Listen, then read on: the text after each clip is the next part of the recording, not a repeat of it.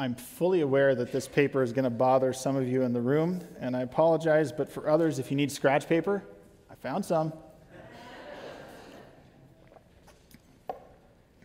As we begin this morning, let's keep your Bibles open to Galatians both 3 and 4, your tablet, your phone, however you're reading Scripture this morning. We're going to be in both of those chapters this morning. And I want to make a connection from where we were last week to where we're going this week, and we'll do that by going to Galatians 3:26, which says, "So in Christ Jesus, you were all children of God through faith." And we made this point last week, and it's important to reflect on as we move forward because we're building on it this week. Your existence does not make you a child of God. Faith in Jesus Christ makes you a child of God. That's what we said last week. That's important and foundational to where we are this week. Indeed, we are created in the image of God, and that matters. That's important. That's foundational to everything theologically we believe as Christians. But that's not the redemption that Paul is speaking of here. That doesn't put you in right relationship with God. That simply tells us how important we are that God would want to redeem us in our brokenness. It's faith in Jesus Christ that makes you a child of God. And if it's not, if there's some plan B, if there's some other way for this to happen, that we could be made right in relationship with God some other way, then that makes a mockery of the death and resurrection of Jesus Christ. We end up looking at Jesus and saying, you know, that was a wonderful gesture that you died for me, but I found another way. Thanks anyways. That's the importance of what Paul's talking about here. So we build on that this week. We build on that with, Terry, can you pull me down just a little bit? I'm ringing up here.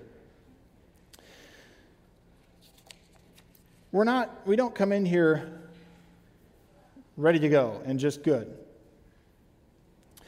Think about, as we build on this, let's think about this. I have 3 kids. With each of my 3 kids when they were babies, the last one was a baby 7 years ago, I could make the same joke. And that is, if you're in a conversation with somebody, how are things going? How's the baby doing? All that kind of stuff. And then you finally get to the point where you can put in the punchline of, you know, but they're really acting like a baby. Right? And it's not that funny, but it's funny to me in the moment. So I thank you, Mike, for that courtesy laugh. But it works with kids. We understand how kids work.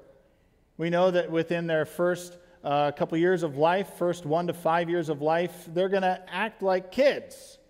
Sometimes they're going to do things that even if it embarrasses us a little bit, or we say, I wish they wouldn't have done that, we know that it's age appropriate. So after church today, if all the cookies are gone when a kid goes through that's maybe 3 years old and they throw a tantrum because that happened, there wasn't a cookie, there wasn't what they wanted, you know, it might be a moment where parents are like, oh, you know, pull them aside, do what you got to do to take care of the problem.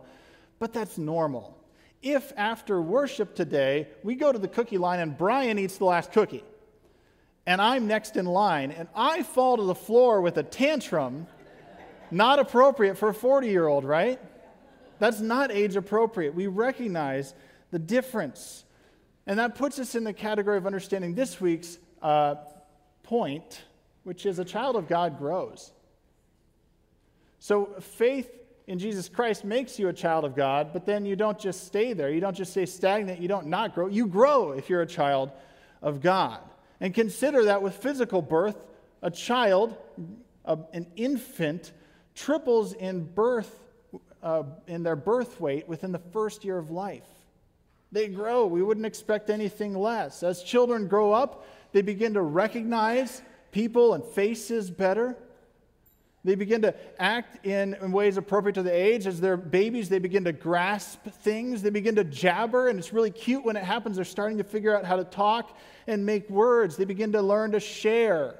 We teach them things like, hitting isn't the way to do this. We use our words. They grow, and we expect that.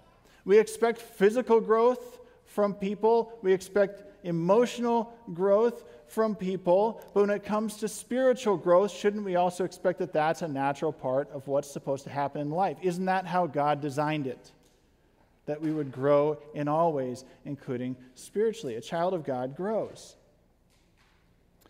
So just as a child grows physically, we should expect that children of God grow spiritually. That's where we're going this morning. And Paul's telling us a little bit about what it means to live into that. Let's go then to Galatians 3:14. As I said, we're in both 3 and 4 today. They connect very closely. And last week we read this as our key text. It says, He, that's Jesus, He redeemed us in order that the blessing given to Abraham might come to the Gentiles through Jesus Christ, so that by faith we might receive the promise of the Spirit. Children of God receive that promise of the Spirit. And if we are children of God, then we are, and we heard the text this morning, heirs of God's kingdom. And we have a Father in heaven. And that's important to distinguish. We don't just have a guardian in heaven. We don't just have an overseer in heaven. And we don't just have a distant, unknowable force in heaven. We have a Father in heaven, Paul tells us. Let's start with the issue of being heirs. An heir inherits something, pretty plainly. We hope it's something worth inheriting. Sometimes people have inherited things they didn't want, of course, but quite often it's something that's valuable and something that we are interested in. Paul tells us that those who are redeemed, that's the key, those who are redeemed inherit the Spirit of His Son and God's kingdom. That is, all that God owns, eventually they're co-laborers in that, and they will inherit that as well to live with God in that kingdom. There's both a now and a later to this, what's that inheritance is. You don't get the fullness until later, but you get to experience some of it now by the power of God's Spirit working in us and through us. And that redemption piece is important. It's a restored relationship. Last week we pointed out that really behind that word redeem is ransom, actually, in this specific instance.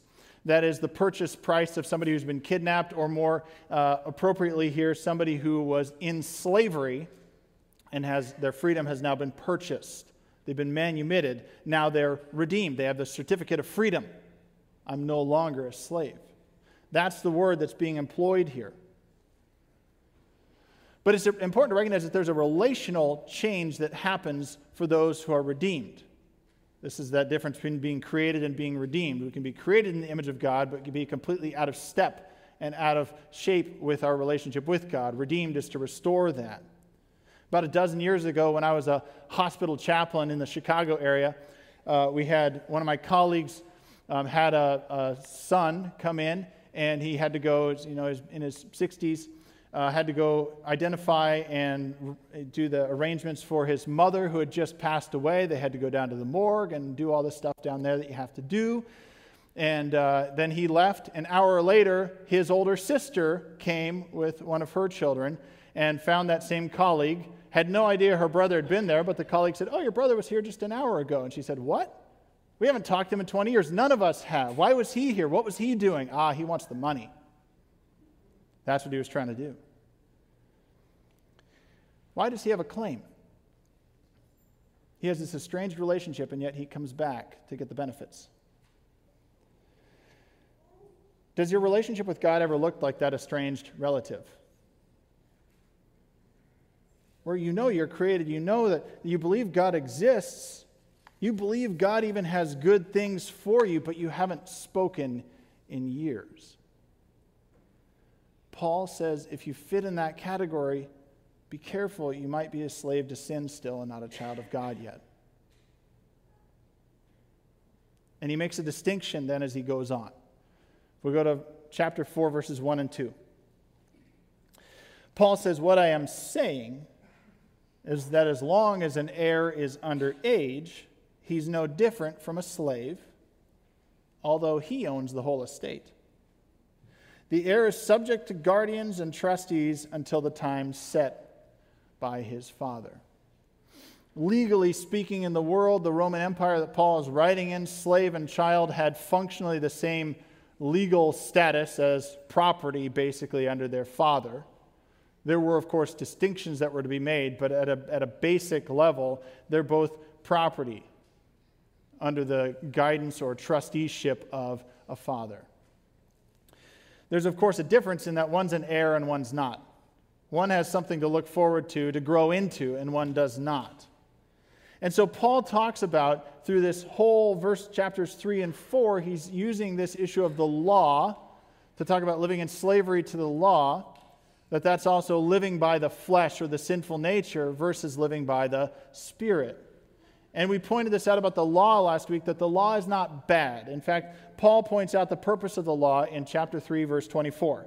He says, "So the law was our guardian until Christ came, that we might be justified by faith." It's perfectly good, perfectly functional, but it has a function. And the function is much like you and I getting to work during the week or to the store or wherever we go. You could get in your car, you could drive there, you could get to the parking lot, and then do you just stay in the car? No, you go to your destination, right? The law is not the destination, the law is the car. The law is the vehicle to get you from point A to point B, as Paul is telling us. It's Jesus who fulfills the law in the end, and that's why in Christ we have our redemption. Not in the law we have our redemption. The law teaches, the law shows us, the law teaches us what it means to walk with God, but it doesn't actually restore the relationship. That's what Jesus does. It doesn't actually put us right or justify us. That's what Jesus does by fulfilling the law and redeeming us. Then Paul goes on, verses 26 and 27 of chapter 3. He says, "So in Christ Jesus you are all children of God through faith." That's our main point that we made last week. "For all of you who were baptized into Christ have done what? Clothed yourselves with Christ." Again, in Paul's day, Roman Empire, a Roman citizen child would wear the toga of a child. It was distinguished from that of an adult. Might have a purple sash or purple stripe or something on it that distinguishes these are kids' clothes, not grown-up clothes. And Paul in the background is making some kind of a distinction about what kind of clothing we're wearing. So the child would wear the toga praetextus, it was called, until they were 15. And a male Roman child would then go through a ceremony essentially where they got the toga virilis, the white toga of an adult. And they were introduced to public life. They'd go down to the forum and be introduced to what it means now to be an adult. And even in some cases, they might even take their favorite toy from their child years and get rid of it. Away with childish things. I'm now an adult. I'm dressed like an adult. I put away the childish things. In your relationship with God, have you said yes to redemption and Jesus and no to anything other than that? No to childish ways. No to the past before redemption. Are you a child of the Father? Are you growing up to be an heir? That's what Paul's asking. Have you clothed yourselves with Christ? And we can see that Paul tells us what it means if you are a child of God. Chapter 4, verses 6 and 7. Paul says, "Because you are his sons, God sent the Spirit of his Son into our hearts. The Spirit who calls out, 'Abba, Father.' So you are no longer a slave, but God's child. And since you are his child, God made you also an heir." Let's say two things about this here that I think are important for us. If you're a child of God, Paul says, guess what? God's Spirit is in you. The Spirit of his Son is in you if you're a child of God. That means God's presence is with you, and you're going to recognize that his presence is with you and in you. And I would say if you want to test that out a little bit, here are some ways that you can see the fruit of that Spirit with you. This is not exhaustive. These are just a couple examples and kind of moving towards the fruit of the Spirit that we'll get to in a couple weeks. But I would suggest that if God's Spirit is in you and you're experiencing some of the fruit of that, you're going to have a greater sense of contentment with what you have rather than longing for what you don't. FOMO, that fear of missing out on experiences, on what your neighbors have, on what other people have, on what other people make, those things are going to continue to be diminished the more you recognize God's Spirit in you. Because you recognize where your true contentment is, and you have God's power helping you recognize that with regularity. Does that mean you're going to be fully content? No, we're not perfect in this life. That's what is to come. We're just living into being heirs, but that there's going to be an increase in that. There's going to be an increase in things like patience for those who experience God's Spirit in them. The fuse will be longer before frustration as you live into that. There will be reduced anxiety. Not complete lack of anxiety. We'll always experience that in this life, but it will reduce. Why? Because we can recognize that God has been faithful, God will be faithful, and not only that, if God's Spirit is in you, we can recognize, I talk to God regularly. We're in communication. My anxiety is cast on Him. And you may sit there and say, well, I want more of that. I want to experience more of God's Spirit in me. And I would suggest you can develop that. Of course, you can't make it work. You have to receive the Spirit of God's Son through Jesus Christ. But once it's there, you can develop being able to recognize the fullness of that Spirit more and more. And this simple thing is you need to call on God's voice. I mean, it's really that simple. And it's one of those things that can be very intimidating to some of us. But the more we call on God's voice, the more we're going to be able to hear when God responds. If you think of it this way, if somebody keeps calling you over and over, and you pick up the phone and talk to them, and the next time they call, the caller ID comes, and you say, you know what, I don't want to talk to them today. And then you pick it up the next time, but then the next 2 times they call, you don't pick it up. You pick it up that 3rd time, and then the next time they call, you don't pick it up 4 times, and it just keeps going on until you finally don't pick up the phone, right? That's kind of how God's Spirit works too with us. God's knocking, but the less you respond to God, eventually the Spirit will stop knocking. And so we need to be in tune to hear God around us and God's voice in us and recognize God's presence by calling on God. And it can be as simple as, you know what, God, I'm going into this meeting and I'm anxious. Can I experience your presence? Can you speak to me so I know you're there? It's as simple as those kinds of things. But I would say it goes beyond just triaging, too, in those difficult circumstances to regularity of trying to hear God's presence. And so the tip I'd give you is to build in markers into your day, into your everyday life, so you're actually calling on God and you can hear God clearly. One of my friends, when he drives to work, he has markers on the way to work. At the Red House, I pray for this. At the defense post, I pray for that. When I turn on this street, I'm praying for this. I know I've told you before, I have markers that I try and put in my day, especially when I start the day, of praying for prayer of confession and to hear God's voice from the very beginning when I'm doing my sort of morning hygiene routine to get ready, because I'm going to do it every day, thanks be to God, right? And I want to hear God's voice clearly throughout the day. I start the day that way, and I try and stop from time to time to make sure that I'm open to hearing God's voice no matter what happens, in the good and the bad. The second thing we can recognize, if you're a child of God, God's Spirit will be with you, yes, and God will be your true Father. And I recognize whenever we bring this up, some people have great relationships with their earthly father, some have terrible.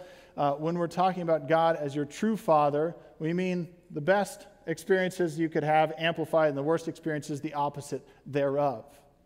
That's what we're talking about. God as your true Father is the best manifestation of what a father is intended to be. And God indeed is our true Father if we're a child. Paul even says that by the Spirit of His Son in our hearts, the Spirit calls out, Abba, Father. The very words of Jesus, both Aramaic and Greek, there is what's being used. Jesus would have spoken Aramaic. And that word Abba simply means father. Sometimes people kind of push it a little bit to mean like daddy. It means father. But still that personal relationship. The words of Jesus would be on our lips too. That we would have a relationship with God like Jesus does. That close, that intimate is what this means. And if you want to kind of test the fruit of that and say, okay, is this something that I'm experiencing, or what does this look like? I would suggest that if you're recognizing God as your true Father, prayer is going to feel incredibly natural and not contrived. Now, prayer is actually a hard muscle to flex for a lot of us, but it's one of the most important muscles we have to flex. But if God is our true Father, it's going to feel more natural the more we go into prayer. Because it's like having a conversation with a friend. It's like having a conversation with those good relationships that we have. If God is your true Father, your hunger for His Word, Scripture, is going to go up. Both the amount and the timing and all of that, you're going to sense an increased appetite for God's voice in that way. And if God's your true Father, you're going to experience an increased appetite for His people who also have this appetite. You're going to want to worship together with other sisters and brothers in Christ who are praying, Abba, Father. That's the fruit of this. And if you say, I want more of that, and you've said yes to Jesus Christ, then what I would suggest, the discipline to develop the muscle to flex is to try and learn to pray like Jesus. And now you say, well, that seems pretty wide and vague. But just open up a gospel and find where Jesus, or Google it later, prayers of Jesus. I did it this week. You can find them. And Jesus prays something like, Father in heaven, hallowed be your name. And you can stop right there. All of a sudden you're challenged, if I'm praying like Jesus, okay, am I actually glorifying God as His child? And now you have something to pray about, right? God, how can I glorify you better today? God, how can I hear your voice so that I can really reflect what it means to hallow your name in my actions and my words? How about this? Jesus prays, not my will, but yours. You can stop right there if we're going to pray like Jesus. Now all of a sudden we're confronted. Do I actually know God's will? Not simply for my life, just in general. Do I know God's will? Because it also relates to my life. How will I discern God's will? Scripture. Am I doing God's will? You're confronted with all these questions that you can now take to God in prayer. God, I need the answer to these things, and I want to hear you. I want to experience your presence so I can do what's right in your name and glorify you as I do that. If you're a child of God, God's Spirit will be with you, and God will be your true Father. A child of God grows to be like the Father. That's the long and short of it all. That's why those things matter. That's why those things are true, because a child of God is growing. A child of God is growing to be like their father, and they give up their slavery to sin to become a child of God. A child of God grows up to be like the Father, and they give up the childish ways of the past to become a true child and heir of the kingdom. A child of God grows up to be like the Father because they're going to grow up to become an heir of God's kingdom, filled with the Spirit, loved and free. And isn't that what we want? Let's pray together. Father in heaven, some of us have a genuine fear of spiritual growth. What will I lose? What will I need to give up, we ask. The fear of an unknown future with you keeps us from our best future with you. Help us to not settle for slavery to sin. Free us from a mediocre freedom filled with anxiety and lacking real hope. Release us from the chains and stains of a life that contradicts your best for us. Make us your children, growing up to be like Jesus. Let us never be satisfied with spiritual malnourishment, with being childish in faith, but heirs of the kingdom. Nurture each of us as your children so we grow up, not succumbing to pride or fear, but trusting in you, our Heavenly Father, who knows who we are today and who we are redeemed to become through Jesus Christ. Amen.